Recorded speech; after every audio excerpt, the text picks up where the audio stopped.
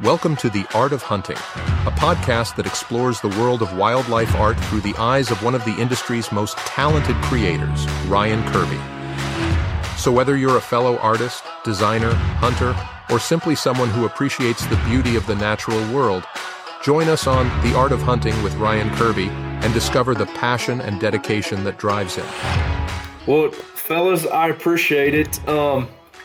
It's Tyler Jones and is it Luke Bowles? Is that how you pronounce that? Correct. Sweet, fellas. Well, we really want to talk. I know very little about shed dogs, and I know you guys know a lot. And I just really want to talk and learn about shed dogs and find out more about them and talk about them and the ins and outs and all that kind of stuff. So, I guess first, just tell everybody who you are and where you're from and all that good stuff. You go first? Sure. I'm Tyler Jones. I live in Norwood, Missouri. Work with a family business, L&R Industries. We're pretty blessed to have that. It's grown so much over the years. My grandpa started in the late 70s and as a welding shop, and it's turned into, we got 200 employees now, and we have a tube division where we make square and round tubing. We have electrical division, fabrication division, a millwright division, cranes, and help service feed mills and pellet mills and charcoal plants, and it's a pretty cool deal, really. And I don't know, it's hard to explain all at once because we're pretty diverse, different things, but a lot of fun, and it just good place to live and work. Yeah, man. So what all do you guys manufacture? Are you producing like the raw materials? Or are you actually kicking out the cranes? They're leaving. Our cranes we're just using them to service these mills and stuff like that. We'll rent them out. Somebody, we got crane operators, they'll go out and they may set like an AC unit on a hospital or something, or something like that for, Gotcha. Mm-hmm. But dang, dude. Well, that's cool. Don't hesitate to plug it, man. My mom and dad and like 3 other people listen to the podcast, so hey, we get an audience of like 4 people. That is awesome. I was all super nervous. I was like, okay, we're just talking about dogs, and we're probably going to make him late for supper because we can talk about this for days. But that's cool. So Luke, you're the brains behind the operation, huh? The duo between you two? Fake it till you make it. I'm Luke Bowles. I'm here in central part of Missouri, a little town called Fortuna. You could drive through it and not know you went through it type deal. And so I've been training dogs for about 6 years, doing it full time for 3 years. Before I trained dogs, I was a truck driver. And just kind of wanted to get into, I love shed hunting. I wanted to get into, getting a shed dog and, things like that. Decided to buy a dog. The dog rode around in the truck with me, and I'd get out at truck stops and throw an antler around, didn't know what I was doing, watching YouTube videos and everything. And, I made a Facebook page called Richland Creek Antler Dogs just to post videos of my dogs on there, and I started getting pretty hooked into it, just constantly watch. I mean, my wife was getting irritated with me so much. I was just obsessed with the shed dog deal, and I went and bought another dog. I'm like, I'm gonna buy another one, train it, and long story short, I sold my semi so I could mess with dogs more. And I got a part-time job here local, so I was home every night. And I started getting people asking me, hey, do you train dogs? Blah, blah, blah. I'm like, no, not really, Well, then the wheels started turning in my head. I could start doing this. So I started taking on a few client dogs, got a kennel set up, and, ended up quitting my job. My wife, she's like, are you crazy? Can you do this full time? I'm like, man, I got people, I'm booked out for months and months, I went full time with it, and I've been doing it full time for 3 years. And now we're in it deep. So it's a blast. Wow. Yep, full-time dog training. And you're busy. It's I'm like busy, and it's yes. like your kennel is full. I mean, It's so yeah. I mean, last fall, like all social media and everything gets dogs in from way far out. If I was trying to stay busy with Fortuna, Missouri and these surrounding little towns, I couldn't do it. But, I had somebody bring me a dog from New Jersey last year. They drove 22 hours to bring me a dog. And, most of my client dogs are out-of-state dogs. So, wow, it's cool. Are you breeding them too? I do. I mean, Or do you just train? I have my top dogs that, I would consider breeding material. They're the best of the best, what I got. And, I'll get a couple litters a year, but I'm not known for a big breeding program. But I'll have a couple litters, and that's how I got tied in with this dude. I mean, he bought a pup from me, and I trained it for him. We turned into good buddies out of the deal. So, unfortunately for you. Unfortunately. I love it. So, how did you guys develop like the why sheds? Like, I'm assuming, do you guys duck hunt at all, or you just diehard deer hunters, or what? Pretty much. Diehard deer for me. I duck hunted one time last year for the first time. It's a blast. It really is. But that's a whole nother hobby. And if you dove into that, it's all, and it's fun. But no, for me, I've been shed hunting for about 20 years this year. And when I first graduated high school, I moved out and we were doing like a birthday dinner or something at my mom's. And I come home and I was watching the Outdoor Channel, and there's a little clip at the end of this episode. I don't even remember what show it was. And this guy was picking up deer antlers. And I'm sitting, and all of a sudden I was just like, I like deer. I like antlers. That looks like fun. And I looked at my stepdad and said, let's go look for antlers. He's like, right now? I'm like, yeah, it's February. That guy said it's February. Let's go walk around. He's like, what do you mean? I'm like, I don't know. Let's go walk a field. And we literally went down to a place down a river and my grandparents' farm and picked up 3 antlers. And I was just, after that, I'm like, this is so cool. They're free. Yeah. You get antlers. The first year I found like 7 and I had no idea what I was doing. I was just walking around. And then the next year I'd find 15 and then 20, then 30. And now I'm picking up over 100 antlers a year, and it's like, it's just evolved, you learn places to go and what to do, what not to do, but it's so fun. And how, I don't know what, there's just something, that little high you get when you see one, it's like seeing a big buck, it's like, oh, there's one. And you get to go pick it up, or now with the dogs, you get to cast your dog toward it or something and watch them work. And, kind of like, I don't know if you can really relate it to bird hunting. You get to watch your dog work, so you're out there, you watch your dog doing its thing, and they wind them, they have a scent to them. You see that dog get birdie, it's like, uh-oh. Well, the shed dogs work a lot like an upland dog, they'll get out. Labs aren't known for quartering, but some dogs will get out and quarter and work the wind. And you try to set yourself up for success with your dog. So you want the wind in your face when you're shed hunting, and just set the dog up for success. I have a lot of clients that'll be like, oh, my dog just ran right by an antler and didn't even smell it. It's like, well, was there a scent line? Was the wind blowing towards the dog? They're not going 100% off their eyes. They're working the wind. So a lot of factors involved with it, but they work kind of like an upland dog, in my opinion. Yeah.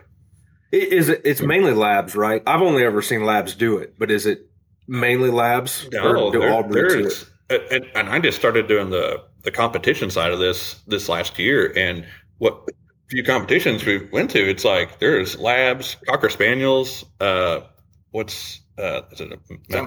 had a giant schnauzer at the last event. Yeah, and I was like, what? And the dog did it. I was like, that is awesome. There's other dogs out there. I don't know the whole ins and outs of. A lab is going to be your number one dog for it, because that's what they're bred to do, is to retrieve. So, that's the main qualification I look for when I go to train a dog, is how much desire does it have to retrieve? Because everybody goes, oh, I got a hound dog here that he's got a really good nose. I bet he could find antlers. Well, I bet he could find antlers, but is he going to pick them up and bring them to you? And so that's what labs are bred to do, is pick things up and bring them to you. Yep. So. and a struggle you've dealt with that you've told me and I've learned, it's an antler is kind of boring to a dog. It's cold. It's okay. It's a bone. It's a bone. I mean, yeah, are they going to take it out? Yeah, but to a dog like a bird, to the bird side, it's hard to take a bird dog and turn it into an antler dog, because it's like, why would I give up these birds to go pick up that bone on the ground? But the flip side of it, if you got a good shed dog, it can, they can interchange. They can interchange a little bit. Yeah. Yeah. So what's the most important, like when you're looking for, like when you're going to looking at any kind of dog and you're like, that dog would make a good shed dog? Like what are the qualities and personality traits you're looking for in a shed dog? I own 371 acres, and I shed hunt on thousands of acres. I got a lot of permission to hunt places in southeast Kansas, and some farmers very, very gracious, let me shed hunt on these ground, and it's several thousand acres out there, but you kind of get this false, I don't know, you go out there and it's like there's food everywhere for deer, so it's not all like great shed hunting, but they don't want to run them over in their tires, and they're like, yeah, please go get them. And but I've been learning the last few years out there a lot, and to have all that ground and cover, and it's a very small percentage of it is what I would call good shed hunting, but still learning it. But as far as like getting a dog, as I was saying earlier, finding that, when Jason McPherson talked me into going to one of these shed dog events, that's when it like flipped the switch. I was like, oh, I've got to get a dog. And I was already kind of talking with Luke and had a dog kind of coming up, and he's like, well, what do you want to do with it? I said, I wanted to find antlers. And he said, well, all right. And he goes, you want to do the competition side? Not really. That's what I told him. And nah, that didn't last very long. he got me into that. So, but no, it's, to be able to go with a dog is so, I don't know, it's so rewarding, to get to watch them work. And like I said, it's something my wife and I get to do together, and some friends, and even drug Luke out on a few of these deals. Didn't work out so well for us. We didn't find much, but, and it's just day by day. I mean, you could go shed hunting, and it's just like anything else you do. It's like deer hunting or whatever. You may hunt 15 sets deer hunting and not kill a buck or anything, and not see much. And it's shed hunting the same way. Go out, walk 20 some miles in a day and not find anything. You're pretty beat. Mm-hmm. Like that was worth it. And then the next day you turn and find 15. Yeah. And I don't, I mean, there's this it's a rewarding deal when it works, but. Yeah. How do so I've seen some of the like field trials for waterfowl, and I actually I was a bird boy for a bunch of pheasant trials growing up, like planted birds and stuff. But so I'm familiar with those, but how does a pheasant trial work? Do they plant sheds? How does all that happen? And what are they judged on? They're judged on, yes. So you have a 50 by 100 yard course, and imagine it into 6 blocks. So a 25 by 33 yard block essentially, and they're numbered 1 through 6. And in they have a working course and a champion course, what they call it. The working course, well, both of them have 5 antlers planted on them, and so the champion side of it is there's 5 antlers, and you're going to have a blank, but you don't know your blank. It's on the back. They draw for that stuff. So you get out there, there's 5 antlers planted, and it's timed. You're sitting at a start gate. They say, are you ready? Clock's on zeros. You turn your dog out, and it's a time deal. And the fun part about it is everything goes out the window for me. I get all excited, and all of a sudden you'd think 50 by 100 yards, I can find these in a minute. And no, you're trying to hurry your dog, and it's all about handling and about working your dog, and you're a team, and once the judge, I don't know the pheasant side of stuff, but like say your judge is following you, and when that dog finds the antler and they say find on the champion side, you can't take a step. You got to stop. The dog has to bring it all the way back to hand. They say retrieve, and you may continue on to the next one. And it's a blast, but it's a mind game. You got a blank, and let me tell you this. You have 15 minutes to complete the course.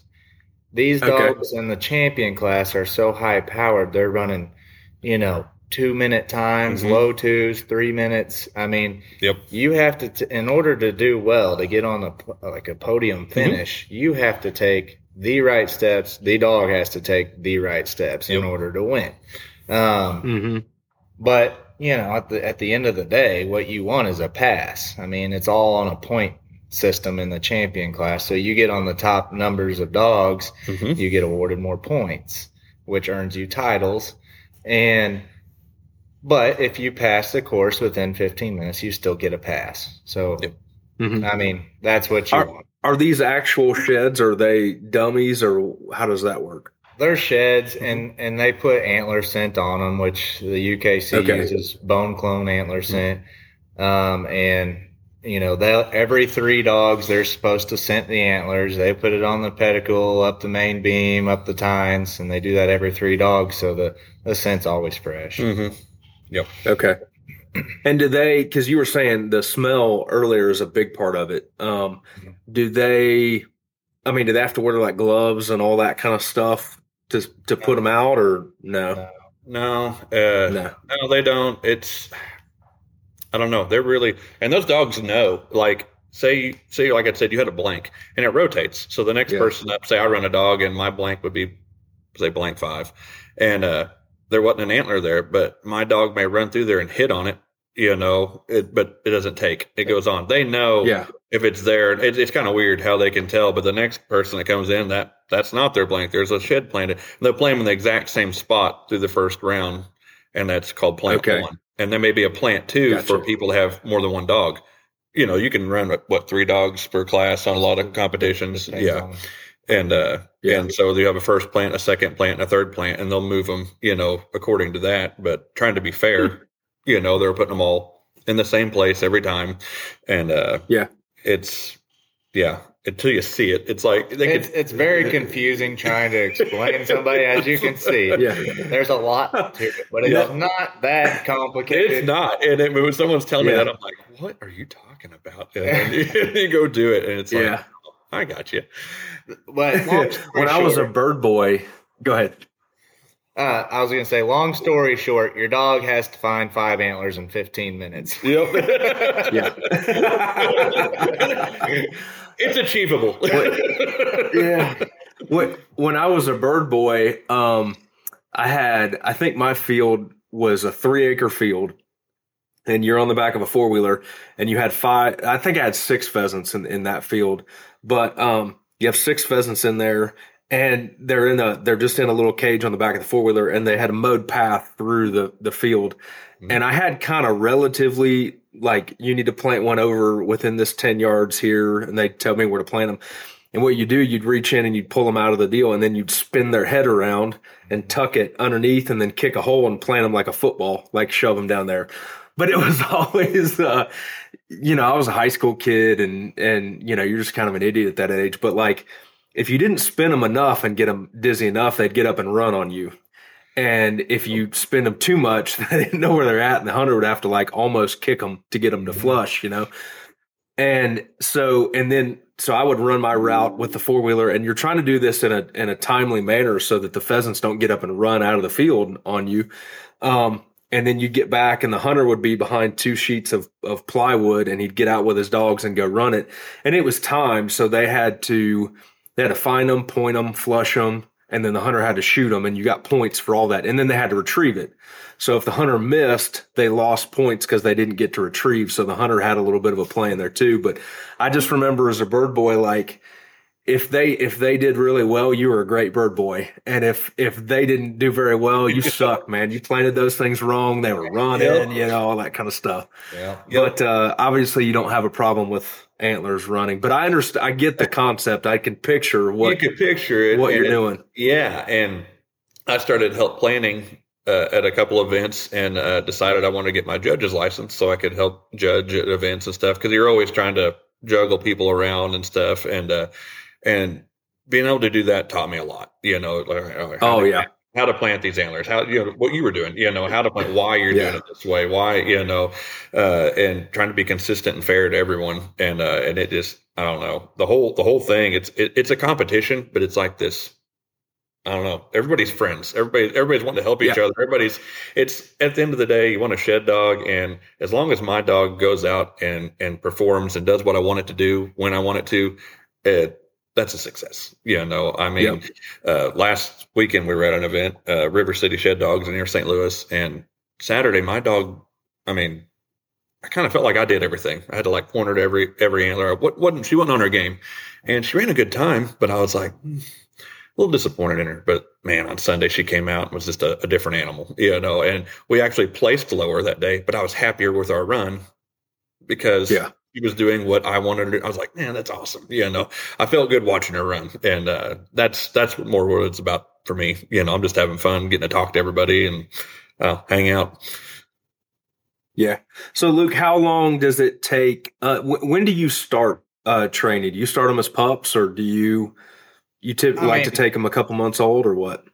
Well, my own pups, they're getting an antler in their mouth at 8 weeks old. When they're away from mom and kind of on their own, I'm getting them on a little spike antler, something easy for them to pack around, and I start the antler drive. I start getting them excited, teaching them that that's their favorite toy. And then come about 4 to 6 months, then pups start teething. And then I got to pump the brakes on the antlers and let them go through their stages of life. But, my client dogs that I take in, the earliest I take them in is 5 months old, because I can get them in here. Okay. I can start all their obedience, and then they're almost done teething, and I can get them started. But yeah, my own dogs, they're getting antlers in their mouth at 8 weeks old. Yeah. How long do you usually keep them before you send them back to the client?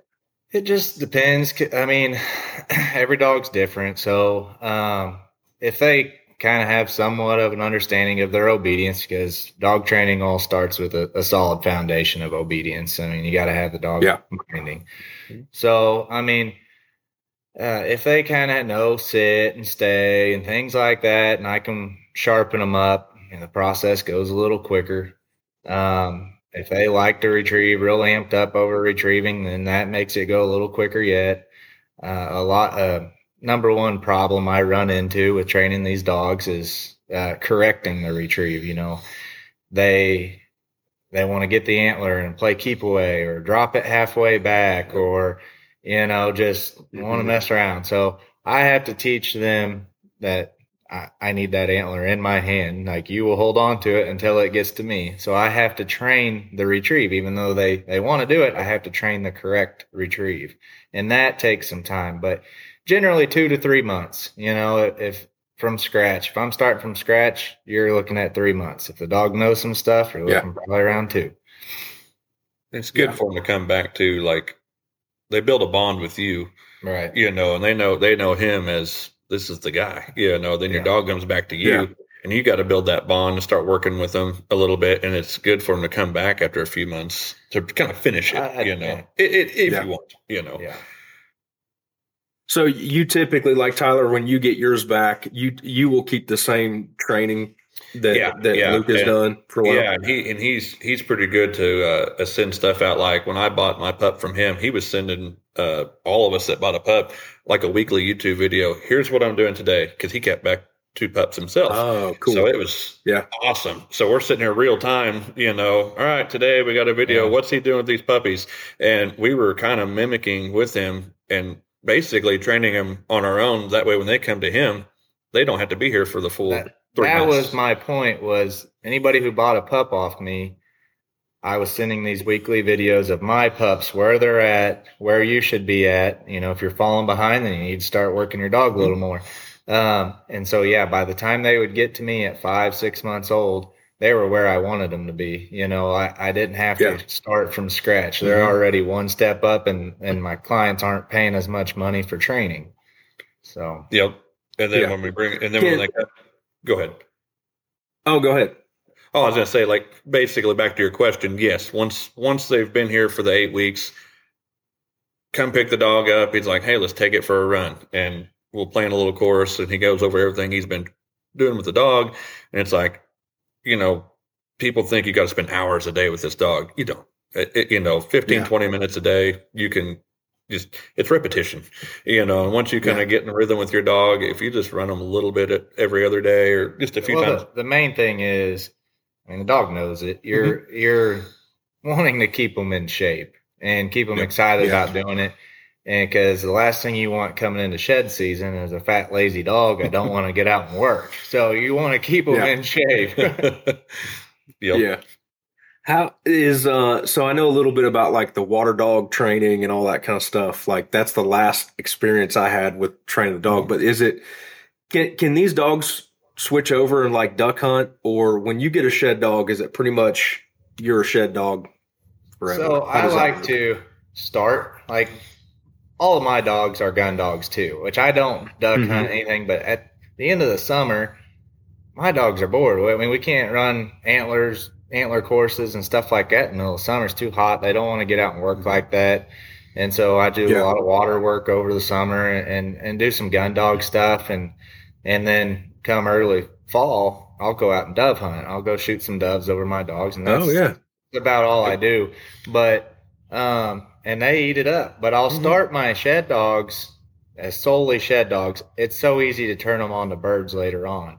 Now, in my opinion, everybody has their own different ideas, but in my opinion, you start them on birds and try to transition them to antlers later. That's where you kind of have the fact that antlers aren't that exciting. It's not a warm feathered bird, and I don't want to do it that much. So I get them super excited about antlers first, and later on I can always turn them on to birds. So I think it's fascinating to me that like a lot of this shed dog stuff, I feel like it's just come on in the past 4 or 5 years. It seems like what do you guys think the reason that it's exploded? At shed hunting, I feel like has just become more popular sport in general over the past few years. People are learning about it, seeing, something to do in the spring, and they've been sitting in the house all winter. And after deer season, you kind of have that lull between turkey season and it's something to get out and do. And then, that you throw the whole shed dog thing into it, and this sport has just exploded. I mean, competing with your dogs, like I kind of got into it a little earlier on, but, the gun dog tests and all that stuff, that's been around for years, back, I don't even know when they first started this crap, like back in the 30s or something, I don't know. They were running gun dogs back then. And like the UKC Elite Shed Dog Series has been around. I think they're on like the 9th or 10th season of this or something. It's really green. Yeah. And but the number of people doing it is just in the last 2 years, what I've known of it, there's double the people in it. Oh yeah, or more. And we had new people every event. There's more new people getting it. It's awesome. It's cool to see new people getting into it. But what triggered that? I don't know that I don't know that I know the answer. It's fun. So I don't know why they wouldn't want to do it. But because 20 years ago when I started shed hunting, no one did it around. I didn't know what I was doing. And I didn't have a clue what I was. For the first 3 or 4 years, I'm asking people to like, I don't know. I seen some deer in that field. You might go look. Okay. But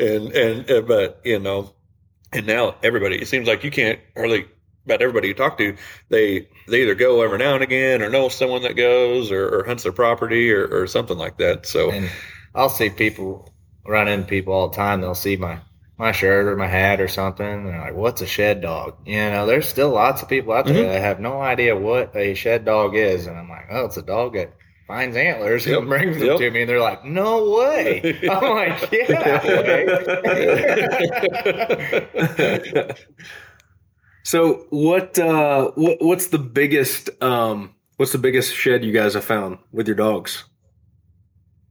With the dogs, I don't know that I've found with the dogs. I've not found my biggest or anything yet, but I picked one up just a couple days ago. It's probably the biggest one I found with my dog, and I haven't scored it yet, but probably upper 50s, something like that in shed, 16 shed, but watching her pick it up, it was hard for her to carry it. I was like, that's all.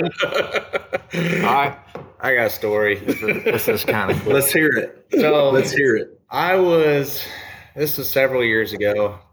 got permission to hunt this little 5-acre patch of timber. I mean, little bitty patch, but it was surrounded by some crops. I'm like, there's deer standing in there quite a bit. I was like, there's probably some antlers in there. I take one of my dogs in there after work. This is when I wasn't even training full time. I go in there and she runs off to the edge and she picks up this antler here. Sorry, Tyler. Oh, you're good. And I'm like, wow, that is a big 6-point. Yeah. And I mean, the size of this thing is freaking huge. It's hard to get. And so I was like, man, that is a heavy deer. And so I'm like, the other side's got to be around here somewhere. So I'm hunting her through there. She gets real birdie, starts nosing around. All of a sudden, a turkey flushes off its nest. I'm like, okay, she was just screwing around on that turkey. And she leans down, pops this sucker up right beside. Holy cow. I mean, compared to my hand, I mean, this thing is ginormous. And we scored it one night. I think it was 147-inch 7-point with like an actual 18-inch spread or something. But for a 7-point at 147 inches is massive. I mean, this thing is. Yeah. Yep. That's cool. It's huge. Yeah. That's a big 8-pointer. Oh, yeah. Oh, but yeah, the far as big sheds, it's like to look around here to what I call like Southern Missouri, and you may see, I don't know what type of deer you have and where you're at, but they're 130-inch deer here's decent deer, so if you're picking up sheds off of a deer like that, that's pretty good. But that's why it's like, it's fun. I'll pick up all these forky horns and anything that are laying around. It's a blast. But to go to Kansas, there's that chance of finding that 80-inch shed, or there's guys that are picking up some serious hammers out there, 100-inch shed or something, you're like, oh my gosh. And I always think it's cool. Sometimes you'll see a guy that's killed a giant and he's got like 4 years of sheds. Yes. Like matching sets, and it's really impressive. We do that at home, and it's like, it's cool. We have antlers off these deer year after year, and a smaller scale. May not be a giant, but and it does teach you something though too. You got this shed off of a deer, and 2 years later someone kills it, and you've got these, and it literally grew 10 inches. They don't all become. Bambi's dad. They're just not, and it's genetic, and a lot of people know that, but it's really taught me a lot about it, and they'll carry that characteristic. I've seen 10 points become 8 points the next year, just a clean 8-point. Why? I have no idea. Then the next year they'll get their G4s back. And I'm like, here's his sheds. This is what he did, and it's pretty neat. There's a lot of stuff to learn, and every antler is different. And that's what makes it fun, I think. Yep. Have you guys ever found like the same deer shed in the same weed patch or that 5-acre piece? Like, have you had stuff like that happen? Yeah. Yeah. Yep. Deer are pretty. They will winter in the same areas a lot, as long as nothing's changed. As long as no one's blew them out, done some dozing or logging or anything. They're pretty, if they survive. That's the big thing, But they'll do that, and I've found sheds. Well, the one I found the other day, I just happened to check a camera and seen that he'd shed off, and I'm like, well, that's early, but I want to go find those sheds. That's a good deer, and I picked his antler up. I found one side to him the year before, about 100 yards from there. I mean, wow. Just it's kind of fun, kind of neat when they home like that, and then sometimes they move. They'll change home range and move somewhere else. And we've had deer leave for 2 years, and we're like, oh, he got killed. Then he shows back up. Like, where have you been? You have that happen a little bit more out in Kansas than anything, because it's the patches of timber so far apart and stuff like that. And my dad ended up killing a deer. It's been about 5 years ago now. It scored 189. And this deer was on our farm it was the third or fourth year we'd seen him. He showed up for about a week every year. And that was it. We had no idea where he come from, nothing. And my dad, he was like putting it all on black. He goes, I'm going to wait for this deer this year, and I'm going to kill him. And he did it. It was like, he comes this week and he ended up doing it. And we asked neighbor after neighbor, because we want to find the sheds of this thing. We're like, where's he coming from? And nobody, knew where this deer come from. And I'm like, how? You would think someone had found one side to it at some point, and because there was a lot of people interested once once he harvested that deer, where he's like, everyone's like, wow, we need to let's figure out where his home range is, and never did figure that out. It's crazy, man. Some of those, I don't know if you guys listen to like the MSU Deer Lab, but they have some wild stories. There was one, like the deer swam a river every year, and so he would like be in a different state across the river. Yeah, I watched that. Yeah. There's some crazy stories, man. Stuff. Not just a river. It was the Missouri River, wasn't it? Yeah, it was a big river. And he was like, and they had some deer, I don't know, I don't remember the exact stats, but they'd move like 17 miles between their like summer and fall range and stuff. Yeah. And that's like, and it's a different county in some absolutely. Some places. Here, I had a friend of mine, we had a lease together for a few years, and his grandparents owned a farm in a town called Manus, which is another place you can drive through, not know you drove through it, but farm out there, and he had a buck that he'd had for 2 years on camera. And anyway, in the rut that same year, I mean, this is, like I said, I think it was right at 5 miles away, I had killed a deer. I was loaded up, and I'm watching this deer in the bottom. I was like, it's a buck. And I was telling him about it. I was like, there's this cool deer. He curved in real hard. I was like, I'll watch him make a scrape. This is kind of a nice buck, and we check cameras. It's that buck. 5 miles it moved, and it stayed there for 3 years and like never went back. I was like, that's nuts. What in the world? That's the farthest I've ever got to witness one, but he just rehomed. Yeah. And why? I have no idea. But how many years consecutive have you guys found sheds? Like, what's your record? Any cool stories that way? Had one at the house that I found him dead last year. He made it. He was 5.5 years old last year when he died, and I don't know what happened to him. He was healthy the last I knew, and it was kind of the story I was going to tell you. The deer that didn't grow. We actually found it was at my dad's house about a mile away. One year we were, I don't know, checking cameras or something, and I found this little match set to a first set of antlered deer. And my dad goes, oh, that's the one I was calling multi-brow. And it had like these bunch of little bumps, instead of growing a brow tine. And I thought, oh, okay, yeah, that makes sense. And the next year it shows back up, and it was a little bit bigger, not much, but it did the exact same thing. And I thought, oh, that's cool. I ended up finding his antlers that year. And every year I found at least one side to him, all the way up but when I found him dead, he only had one side. And I'm going to pick up, his antler popped off. And I thought, well, that's cool. And I ended up finding the other side when I burned a patch of timber doing management stuff later that year. About 150 yards away, I found the other side to him. But so I had antlers off him for, basically, 5 years. His whole life. That was it. But that deer never grew. I bet he never broke 110 inches. I mean, wow. Just never, and that's what people, I'm like, they don't always get bigger, but some of them do. Some of them will blow, put 30, 40 inches on a year. And those are the ones. And I kept thinking all the time, we kind of left that deer alone. I'm like, that's all multi-brow. We're not going to bother him. He may blow next year. No. Yeah. No, he was a dud. Yeah. But it was kind of cool that working with Kip Adams this year on our antler print, but there's antlers are kind of like a bell curve, and they say that the true giant deer are really the outliers for the herd. Like, they're really not. Right. A lot of people think, oh, well, just let them pass. They'll all get to 170, 180. But like, man, a lot of them will only get to 130, 140. That's all they have the potential for. Definitely. Oh, I agree with that 100%. Yeah. It's so genetic. And we've dealt with a drought the last 2 years in a row here, and I can tell a huge difference in our antlers. I mean, a huge difference. Yep. And I never dreamed that in our area, because there's creeks and ponds and there's water around, but it's not so much that the deer can't get water. They can go anywhere they want. It's the nutrients and the plants and everything. And but I've seen a big difference in our antler growth the last couple of years. And the number of people shooting 160, 170 inch deer is way down, in our area. Not that people do it that much where we're from, but they're around. But yeah.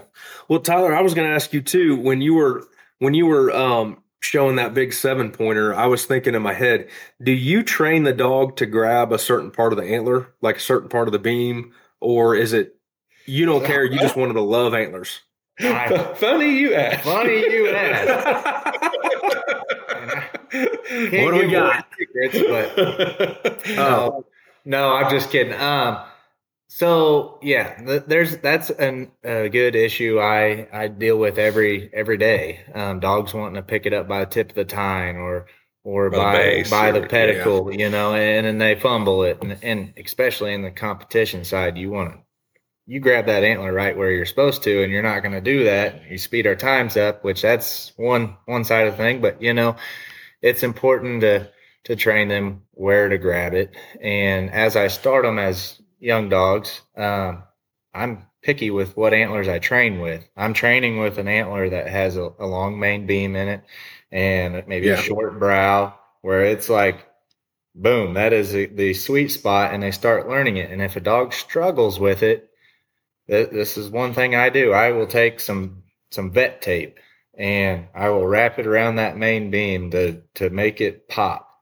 And they start seeing that, and that vet tape feels better than the hard antler. So they want to start grabbing it there. I'll let them grab it there for a couple of weeks. I'll peel that tape off, and then it's like it's a habit. They want to grab it right there. Yep. Huh. Do you get penalized at all if you grab it in other parts, like in the field trials, or just if you drop it, or what? No, like if the dog's coming back on a retrieve and drops it, you can say, fetch it up. You know, they'll pick it back up, but you're ticking time, you know, so you want them to get it right the first time and get it to you. Yep. Those are really fast dogs. They just, the ones that are always podium and stuff, they won't fumble that antler. They're just, they know the game. No, then you got dogs that are learning, you know, that's why they have a working side and all that stuff. And they're just, and my dog will do it, and she knows what's going on. She'll grab one by the base and be running with it. And I'm like, oh, you're going to drop that because she's running and it's flopping in her mouth. You're going to drop that before you get here. It's all about seconds in that thing. But as far as a wild shed, I got you. I don't care where they pick it up, but you know, it's safer for them though to pick it up in between like that brow tine and G2. And when they don't know where to grab it, especially with young dogs, they come flying into that antler. They bend down. They can poke themselves in the mouth on a tine and turn themselves completely off. I've had dogs poke their mouths and not want to pick up an antler. And so you're like, okay, we need to take a step back here, build your confidence back up and get them to want to pick it up again. So you just got to be careful with young dogs when you're training. Use stuff that they can't poke themselves on. That's easy for them to handle, especially with puppies. Like I said, my 8-week-old puppies, I use a spike antler. I know they're not going to get hurt on that spike antler. And whenever they're getting comfortable picking it up, then I might bump up to a little forked horn. And then when they get comfortable with that, then I just start gradually increasing size. Yep.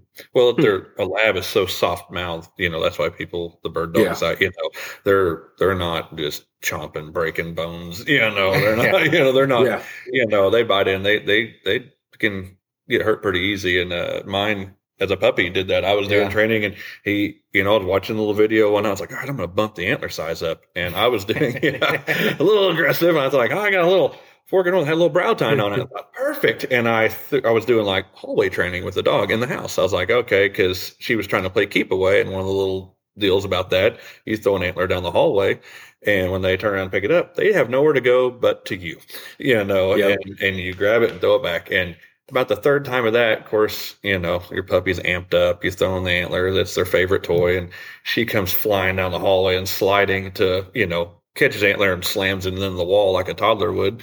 And because they don't know how to pump the brakes. And, you know, she poked herself and I heard her yelp, and she wouldn't touch an antler for like 3 or 4 days. And finally, I didn't say nothing to him for a while. Finally, I texted him one day. I'm like, hey, I think I ruined my dog.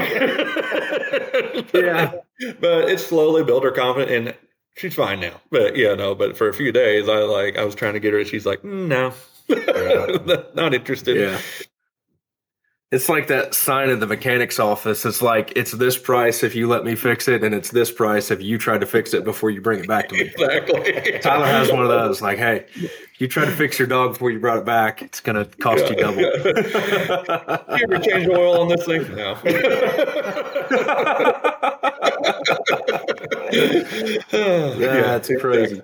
So Tyler, what are some really bad habits that you've seen people do that they need to break, or they've inadvertently like trained into their dog and ask you for advice and you're like, oh, you shouldn't have done that. Like a bad habit, I don't know. There's people, I always point them toward him, but because I don't want to tell them something wrong, but people have, I don't know, what was one we were talking about the other day, by your number one, I'll let you take it. Your number one bad habit, people trying to.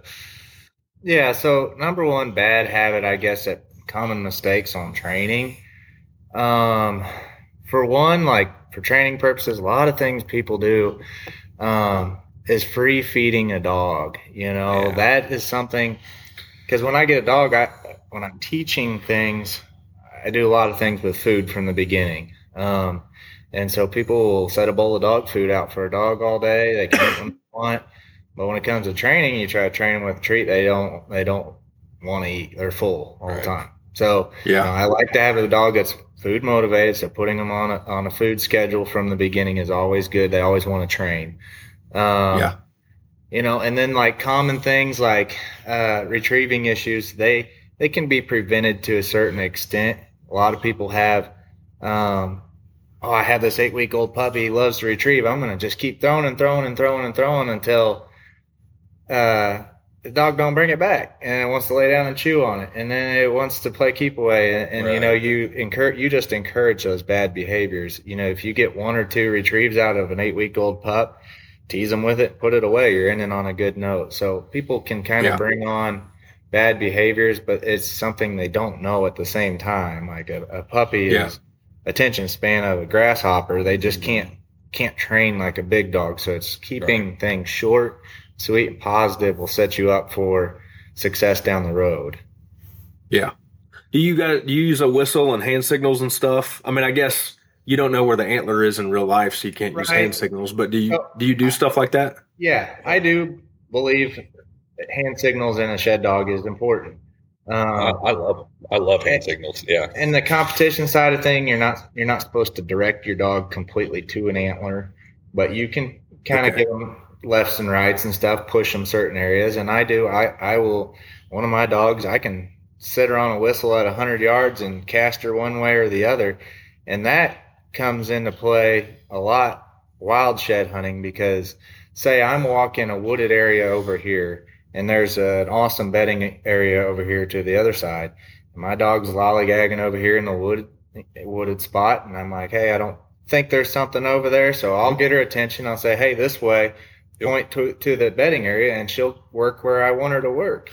So that's where it really comes into play in the wild shed hunting side. You can just kind of push them around in certain areas that you think are good. Yeah. And like we were talking last night, about this too, as you're walking, if you're walking down a field edge or whatever, you're, roughly 6 foot tall or whatever, and you're seeing over things. That dog is not going to see what you're seeing. They're on a lot shorter playing field, so you're most of the time going to see it before they do if it's in a wide open spot. And that's where you can cast your dog. You're like, hey, set them up for success. Yeah, set them up for success. Then that builds that confidence. And then when you do send them off in somewhere, they're ready to rock. And I don't know that they're going to find, like we're talking, it's not that you're going to find more antlers with a dog. It's just you may spend less time in areas, looking for them. Yeah. Well, the thing about a dog, like one common question I get all the time from people is, I don't have very good luck finding antlers. And, I know if I get a shed dog, we're going to find a lot, And people think that, like, oh, yeah, you got to train dogs to find antlers, but that's not the case. You need to be shed hunting in the areas where the deer are wintering, where the population is big, and that's where you're going to see a dog really come into play. They're gonna find just as many, if not more, than you. I mean, there's lots of times where I go out, I know it's a good area. That dog will outwork me, 10-1 that day, and I'm just like, oh, there's an antler. Oh, here comes my dog with one. And then here comes my other dog with one. And, it's like picking flowers, So you were talking earlier about how important the smell is. How long can I'm assuming right off the deer, it's going to really smell like a shed. Like, Oh yeah. does that antler smell like an antler for months and years, or are they smelling part of the deer? Like, how long before it's completely scentless and they have to see it visually? So a dog smells in layers. They say a dog can Okay. smell a drop of blood in a 5-gallon bucket and have another 5-gallon bucket sitting there that's just water. Both of them are water. One has a drop of blood in it. The dog can distinguish which one has the blood in it. It's a drop, but they smell in layers pretty much. So, they're going to smell the blood. They're going to smell the hair. They're going to smell that waxy ring. They're going to smell the bone. Even like training, they're smelling my scent. And so you'll have some people say, oh, you need to use latex gloves when you're handling the antler so they're not smelling your scent. Well, yeah, they're smelling my scent, but they're layering it all out. They're smelling the other things too. So whenever you do come up to a wild shed that does not have my scent on it, they're still familiar with all the other scents that make up that. So, I mean, if that answers your question, but the old antlers, we find a lot of year-old antlers, 2-year-old antlers when you're out walking in the woods. They are harder to smell. They're weathered, Yeah. But I have watched dogs hit on them. If I set them up with the wind, they're going to recognize that smell of that bone and pick it up. Yeah, as far as like a fresh scent, though, to me, as long as that wax ring is still on the base, I don't know if like if you pick up a really fresh antler, there's like a little wax ring around it. As long as that's there, that's fleshy. That's really probably the biggest That's scent. like the money spot. Them dogs will like be licking it off, and they're like, "Oh my!" And that's God. on there for several weeks, after they've fallen a lot of times, just depending on, you can always tell how the antler's been laying too, because if it's tines up, well, that side, the wax ring will be gone. That half of it's like it's dried out or something. And, but yeah, that's definitely part of their money for that right there. But like to his point, Mela last year, my dog was a 4-month-old puppy during shed season. So she's learning, we're just putting her on stuff. Like the first year, like for him, for example, you get this fresh trained dog and you get out with it. This is all new. They're getting experience. So you're going to, of course, have to put them on a lot of antlers. I mean, like you're going to see them, you're going to set them up for success, give your hunt commands, get the dog to pick them up, reward them, praise them. And then after, 2 or 3 antlers, they're like, okay, I'm not smelling his scent on here. This is kind of like training. They're familiar with it. And they're like, okay, we know what we're doing. So they get out and then you're like, oh, dang, here comes my dog with one. They know what they're doing. And it's just like the first year is experience. The second year, it's like a fire lights under them and they're like, let's go. Yeah. Yep. And that's like saying last year I was on a place and I turned around, I was walking to the truck. I was almost to the truck and I look back and there's my puppy digging around in a multiflora rose bush. I'm like, what are you doing? I'm like, come on, leave it, and she just keeps on. And I'm like, oh, I should have brought the e-collar. About that time, she pulls out this antler that's a year or 2 old, and I'm like, holy cow. You're the greatest dog ever. I was about to shock you, but yeah, no.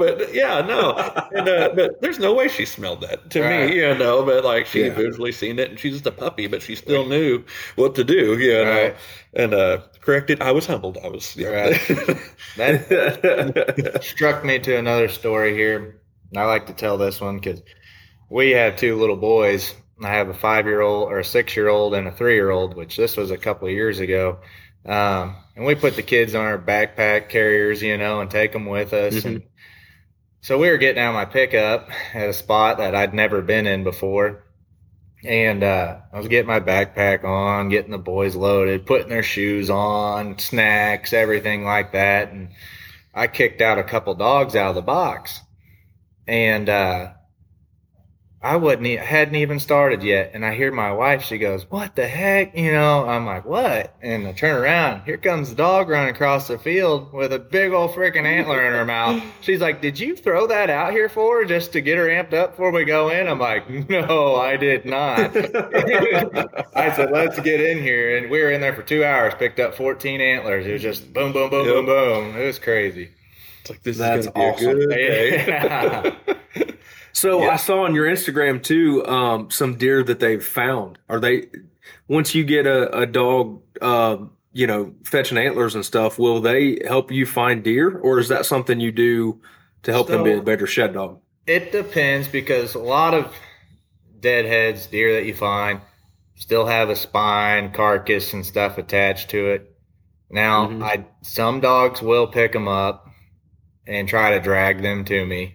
Some dogs don't want nothing to do with it, because sometimes they just stink and they're nasty, and so they'll go to the scent. You'll watch them smell a dead animal. They go over there, check it out, and you're like, oh, you found a dead deer. Good job. I mean, I don't hone in on that. I don't practice finding skulls and deadheads, but it just depends on the dog. Some dogs will see the antler and recognize it and try to get it to me, and some dogs don't want nothing to do with it. Yeah, I meant more like a tracking dog. Like if you got shot one and couldn't find it, will they help you? You do train for that. I do some tracking training. I mean, I'm known for my shed dog stuff, but it's more like field work for me. I can't stay busy, I guess, year round with training shed dogs. So I do a lot of obedience training for your everyday pet owners. I do some deer recovery in the fall. I'll get a few tracking dogs started and get them on some deer, and then I do your basic gun dog stuff too. So I try not to get too wrapped up in that stuff, because that's just, I don't want to be known for it, but I do it for field work. Yeah. You don't want your phone ringing at midnight every night through November. It already rings enough. The word gets out after you go track a few deer for people. Yep, and that's the most true thing. I have friends at home that did that. They train these blood dogs or deer tracking dogs, and they're like, and they love it. But that's what they said. They're like, man, throw deer hunting out the window for about 3 weeks. It's just there every day. It's a phone call. I like to hunt. Yeah. So Tyler, if you ever get mad at Luke, you're going to go into like a bathroom stall and say, "Need help finding your deer? Call." Yeah, his phone number. I got decals already made. I just put flyers up at the gas station. Oh man, that'd be awesome. Well, fellas, before we go, Luke, tell us more about your kennel, where they can find you and all that stuff. So you can find me I'm on Facebook, Instagram, TikTok. I'm on YouTube. I have lots of training videos on YouTube, but you search Richland Creek Antler Dogs. I'm located in central Missouri, pretty well smack dab in the center of the state. Fortuna is my address.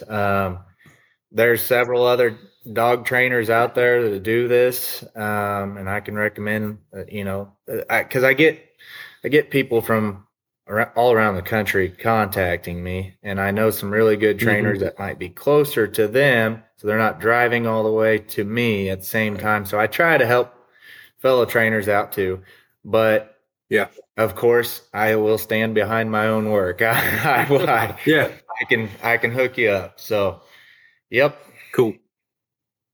Tyler, how about you, man? In case we lost that first segment, plug your welding company. L&R Industries, located in Kabul, Missouri, and we have several different divisions. I work at the tubing division, which is located in Mountain Grove, the next town over. Look us up. Yeah, we have a website. They've really updated everything here actually in the last few months and done some stuff, and pretty cool stuff. Cool, man. Well, guys, I appreciate you coming on and talking about shed dogs, and I wish we're about there. I guess we're in January now. We're coming up on it. It's happening. I've already picked up 8, and I'm not even just checking cameras. Yeah, it's like 8 so far. So yeah, I'm not complaining, but I'm also it's not a good thing, because once I find one, I'm like, it's time. And you want to take off, and it's not. But no, we appreciate you reaching out and stuff. This is fun. This is something. Yeah. This is all we talk about. Day in and day out. we just got somebody else suckered into our conversations.